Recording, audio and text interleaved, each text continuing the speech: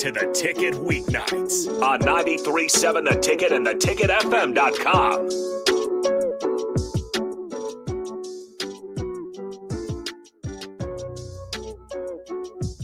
Welcome back to Husker Rewind here on 93.7 The Ticket, theticketfm.com. We are on the stream only. You can catch us on Twitter, on Twitch, on Facebook, on YouTube, as well as Allo Channel 961 now. 961 on Allo. Sutter Heyman text line, Honda of Lincoln hotline 402-464-5685. If you want to chime into the show. Big thanks to Andy Markowski jumping on the Allo VIP line last hour. This hour at 6:25, we will have Brian Munson on. Some interesting happenings within the football program and portal recruiting in the last 10 days. And then they're not done either. No, I don't think they are. I don't think they're going to go crazy, but it will be interesting to see if they ever get a quarterback because I think they need one. I think it's after spring, and I do think they get one. That's probably the move. You wait till after spring and see what happens in the portal. Yeah, and we both had a note. You mentioned a guy that's Nebraska is going to be looking at relatively quickly, and I brought up number one offensive tackle in the 2026 class, Jackson Cantwell, that's going to be in town next week. We're going to talk to Brian about those guys. I do want to talk a little volleyball here. Laylo Blackwell, 6'4", middle blocker. She has 1 year remaining. She's played her last 3 years at San Diego, started her career at Indiana, ranked in the top 10 in blocking in 2022. Of course, Maggie Mendelson has transferred to Penn State, so they needed another blocker. You hate to go with just two. You have Andy Jackson, you have Beck Alec, and now Blackwell, who would start and probably be first team all-league anywhere she went. And I do think this is interesting that you're building these all-star teams everywhere you go. I mean, especially in leagues like the Big Ten, and especially when you're talking about teams like Texas and Wisconsin and Nebraska. It is interesting that a girl who could go anywhere and start and be all league decides to, compete for a job at Nebraska because she won't be the starter. I don't think over Andy Jackson or Becca Alec, will she? As good as she is. That's the whole thing is, you know what? You got to assume she thinks that she can earn playing time. 113 blocks, 205 kills, hit 329 this past year. But the thing is, when both Becca and Andy are on, you will not play in front of them. But no, inconsistency for both was a little bit of a hiccup this year. That's where Maggie Mendelson was able to come in and provide some quality time. She'd play an entire set. There was one game, I think it was actually the first round of the NCAA tournament. John Cook sat Becca Alec.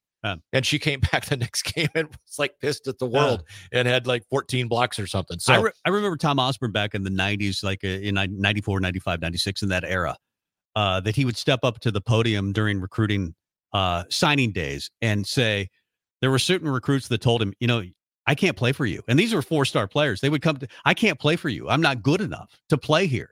And I think that happens with John Cook as well. You saw Aiden Ames, and she's good enough to play at Nebraska, obviously, but she flipped from Nebraska and went to Texas. But some girls don't like the spotlight of 8,500 people in the arena every night. It's not made for everybody. And I've heard Jalen Reyes tell me that not every girl likes that. And I'm not saying that's what happened with Aiden Ames, but some girls are like, bring it on, bring on the competition, bring on the crowd. I'm good. Well, but Aiden Ames decommitted from Nebraska and went to the 2-time defending national champion Texas Longhorns. Yeah, but they play in front of they a sold-out crowd every match. Yeah, but not 8,500, 4,000, whatever. Regardless, I don't think it was a competition thing, whether it was an NIL deal or maybe it just wasn't as good of a fit as she initially thought. Who knows? But I think she was scared. But I'm excited for Husker Volleyball. I don't think that they're suddenly better than Texas or even Wisconsin. Wisconsin didn't lose Sarah Franklin. They didn't lose anybody of significance. So it'll be fun to watch volleyball. I know it's early to talk about it, but it's always fun to mention that Nebraska just got better, and they did over the weekend. A quick note for all you Cowboys fans out there: your team is going to lose. Oh wait a minute, that's your team. They're terrible. They are. Again, it's got to be. You can't whisper the word playoffs around these guys. Otherwise, they'll just melt. Somebody must have told them at the press conference that they're in the playoffs. And then they realized it, and they collapsed. That's exactly what happened. The Packers. Bill Belichick will be the Cowboys head coach by Tuesday. That would be awesome. For the Cowboys, I would hate it. Because I hate the Cowboys. I hate the Cowboys. I hate the Packers. So I'm one of these guys that looks at this game and go, well, I don't know who to root for because I don't like either one of them. Yeah, and that's the sad thing is that like I'm not a big Bill Belichick fan either. So I can't. I don't know. If they ever win, I'm going to cheer for them. I am. I'm just not surprised that they're getting beat right now. Bill Belichick is not retired. He's going to keep coaching. But Nick Saban has retired. He is not going to keep coaching. Nope. At Alabama. So Bill Belichick still probably. Those are the two best coaches in the history of football, right? Nick Saban's certainly. Nick Saban's the best coach in college football history, and I'd like to go to Tom Osborne, but I can't. This is a guy that won 7 national titles, 1 at LSU, 6 at Alabama, played in 11 SEC championships, won 382 games, whatever it is, was almost unbeatable on the big stage. But he has stepped down, and now Kalen DeBoer has taken over the reins at Alabama. Do you think that was a good hire? I mean, Sarkisian wasn't going to take it. They didn't have a lot of chance. I mean, Lanning says he was going to stay at Oregon. Norvell was going to stay at Florida State. Those seem to be the big options there. Kind of the names that we thought. Lane Kiffin never came up, but maybe Lane Kiffin had told Alabama early on, I'm not taking that gig. But it seems like if that gig had been offered to Lane Kiffin, he would have taken it, right? I would think. And that's why I said in the opening kickoff that I mean, Kalen DeBoer may surprise me, but I think Alabama's a bigger job than what he can handle. Because you're not dealing with expectations that you are at Washington, and you're not dealing with just a handful of boosters. You're dealing with the juggernaut where, I mean, if they go 12-1 during a regular season and SEC championship game, but maybe that's in part why then it's an average season, so they better win a couple in the playoffs and get to the Final Four at least. That's why you need Saban to stick around, which he is. He's going to have an office. Denny Bryant, what is that? The stadium. Dennehy. Bryant, whatever it is. He's going to have an office there. He says he's going to consult or do whatever and take the load off of DeBoer at least for a while and try to lighten the load a little bit. I did think it was a little, hey, he's got 100% access. I thought that comment was a little bit weird. Especially as quick as he said it in the press conference. Thank you. I'm proud to be the coach of Alabama. By the way, I want to make sure everybody knows Nick Saban will have all access to everything. Right. We're going to give him a headset during games. If he comes in my office, I'll just get the hell out. I'll just leave. Yeah. If he wants me to make him a sandwich, I'll do that. Anything he wants me to do, I will do. That was a little bit weird. I think DeBoer has won everywhere he's been. Yeah. 104-12. He was 25-3 in Washington. He did it without great recruiting classes. National Coach of the Year, back-to-back in the Pac-12, but National Coach of the Year on the college stage. He did it at Sioux Falls. He did it at Eastern Washington. He did it at Fresno. And then he comes to Washington, and he still does it. He has not been a great recruiter, though. So that brings me to the point of why I'm not sure he succeeds there. A guy that is able to take average talent and turn it into a national championship contender is one type of coach.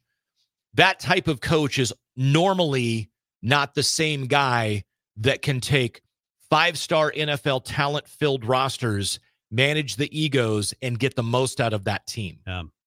Now, he may be the unicorn that can do something like that, but normally the guy that can sit there and build and take average and turn it into great isn't a guy that can take great and turn it into championship. It's interesting. Some guys are great college coaches. Other guys are great pro coaches. We talked about Belichick. He's never coached at the college level. But Saban has. He tried it with the Dolphins, and he was 15-17. Great on the college level. Produced 4 Heisman winners, 7 national titles, all that stuff. But then I think of the one guy that did it, and maybe you can think of another guy that did it. Switzer, to a degree, briefly did it at both levels, but he was kind of a puppet. The one guy that did it was Pete Carroll. Yeah. Yeah, the guy that's now out at Seattle. So yeah. They said, well, he's not out. He could still be in. He's like he can be in an office. He just can't coach. Yeah, they can't coach. Well, keep your office. It's like the red stapler. They just keep moving it down. Yep. Melvin or whatever the guy's name from Office Space, where I can't remember his name. They keep moving his desk, and finally he's in the basement and he can't find the red stapler. But they won't do that with Pete Carroll. They just didn't want to fire him because he's Pete Carroll. But they said you're not fired. You just don't have a job anymore. Yeah. The same job. We'll still pay you. We'll still pay you handsomely. But he's the one guy that I can think of that did it at both the college and the pro level. And then Barry Switzer to a minor. I mean, for a year. Yeah. And maybe I'm missing some guy. It would have been interesting to me to see. Like there was a rumor at one point that Tom Osborne might move to the NFL. I think he had an offer from the 49ers or somebody in the NFL briefly. Certainly had. Was it 49ers or for some reason I want to say the Redskins, or is that because it might have been the Redskins or the he played Commanders for the 49ers. He played at the time Redskins. He played for the 49ers in the NFL briefly as a wide receiver. But he had an offer, I believe, on the table at one time from the NFL. He definitely had the Colorado offer in 78.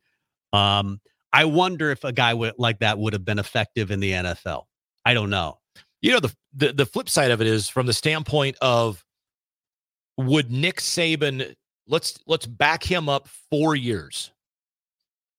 And let's say he takes an NFL head coaching job 4 years ago.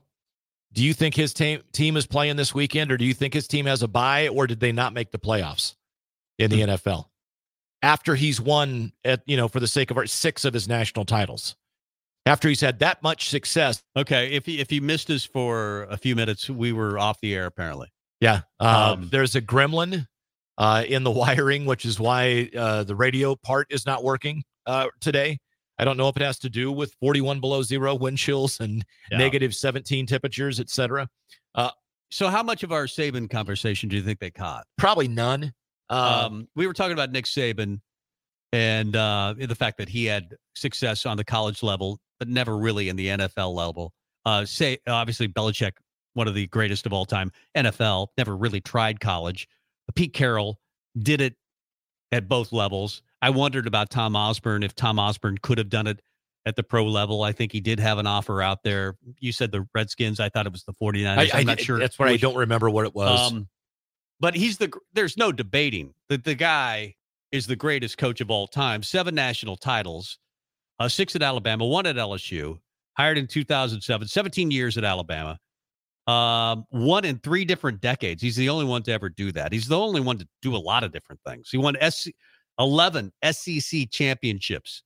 He had 4 Heisman winners. They never had a Heisman winner before he got there, which I'm surprised. Namath didn't win it? No, he didn't. They had Mark Ingram, Derrick Henry, Devontae Smith, and Bryce Young. They had 4 Heisman winners. All of them after Nick Saban got there. 292 wins just at Alabama. Yeah, I was stunned as well. I thought somebody in the Bear Bryant era had to have won the Heisman. He was a DC with the Browns from 91 to 94. He was the head coach with the Dolphins and went 15 and 17. And I think one of the most impressive things is he evolved. He went from, let's just slam it up the middle. Let's just run it every single time. I don't care if it's 3rd and 11, we're running the football to, let's get Lane Kiffin. Let's get Steve Sarkisian. Let's throw it all over the lot. So he won it in a couple of different ways and evolved offensively. Now he could do that because he was getting the best talent in the world all the time. I've heard stories. You remember Jack Pierce, who was at Nebraska, considered one of the greatest recruiters of all time. His son was an assistant coach on the Alabama staff and said he was crazy with organization. Like they had this event where Saban had to sign footballs for fans or boosters. And he made them put each football on a pedestal so he could walk by, pick up the football, sign the football, and then walk to the next pedestal and sign he didn't want any wasted steps in signing the footballs. Yeah. Efficiency. He told me, Justin Pierce told me the story of Saban Tom Lemming's in there. He's in Saban's office or in an office, and they're watching video of Alabama players for the draft or whatever is going on. Saban walks in and reads Lemming the riot act. Who the hell are you? Blah, blah, blah, blah, blah. Who are you? Tom Lemming, ESPN, blah, blah, blah. Whatever you need. But he's just like, that was Nick Saban. He was in control of everything. I'm told that he had like 4 phones on his desk. Number 1 recruit, number 2 recruit, number 3 recruit, number 4 recruit.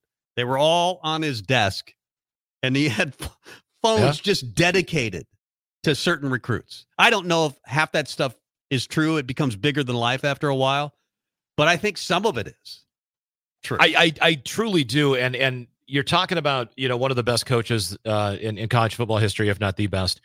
And I was sitting there thinking about it. I'm like, okay, so you've got Nick Saban and Bear Bryant are obviously probably both in the top 5 of all-time college football coaches. I think, Newt Rockne's in there. Osborne's in there. I don't know if you put Pete Carroll in there because it's kind of a smaller sample size.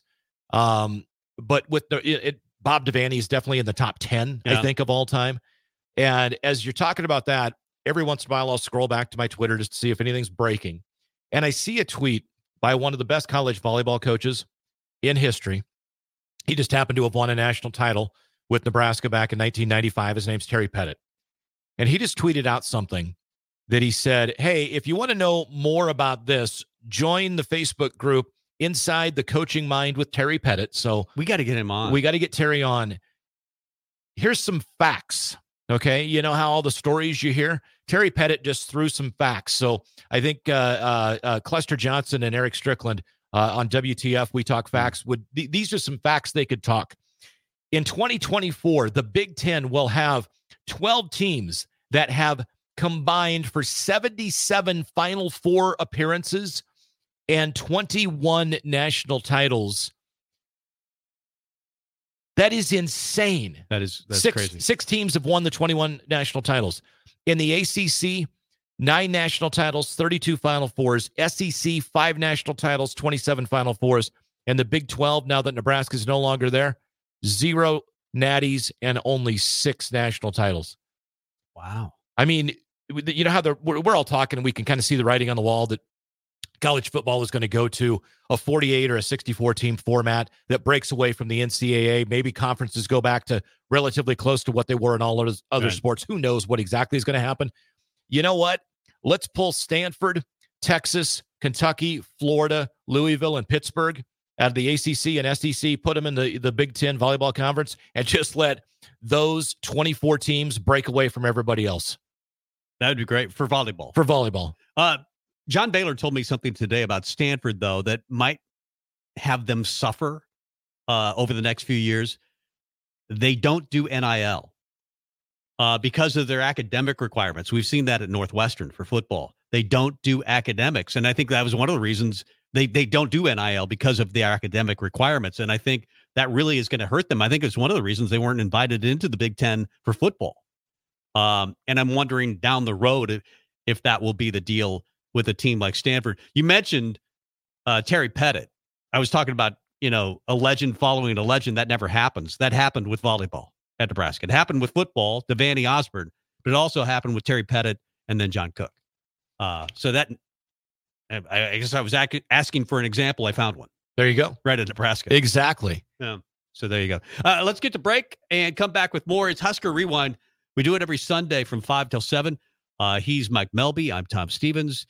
We've got him, Brian Munson. Yeah, of Husker Online. We'll talk a little portal recruiting with Brian coming up next.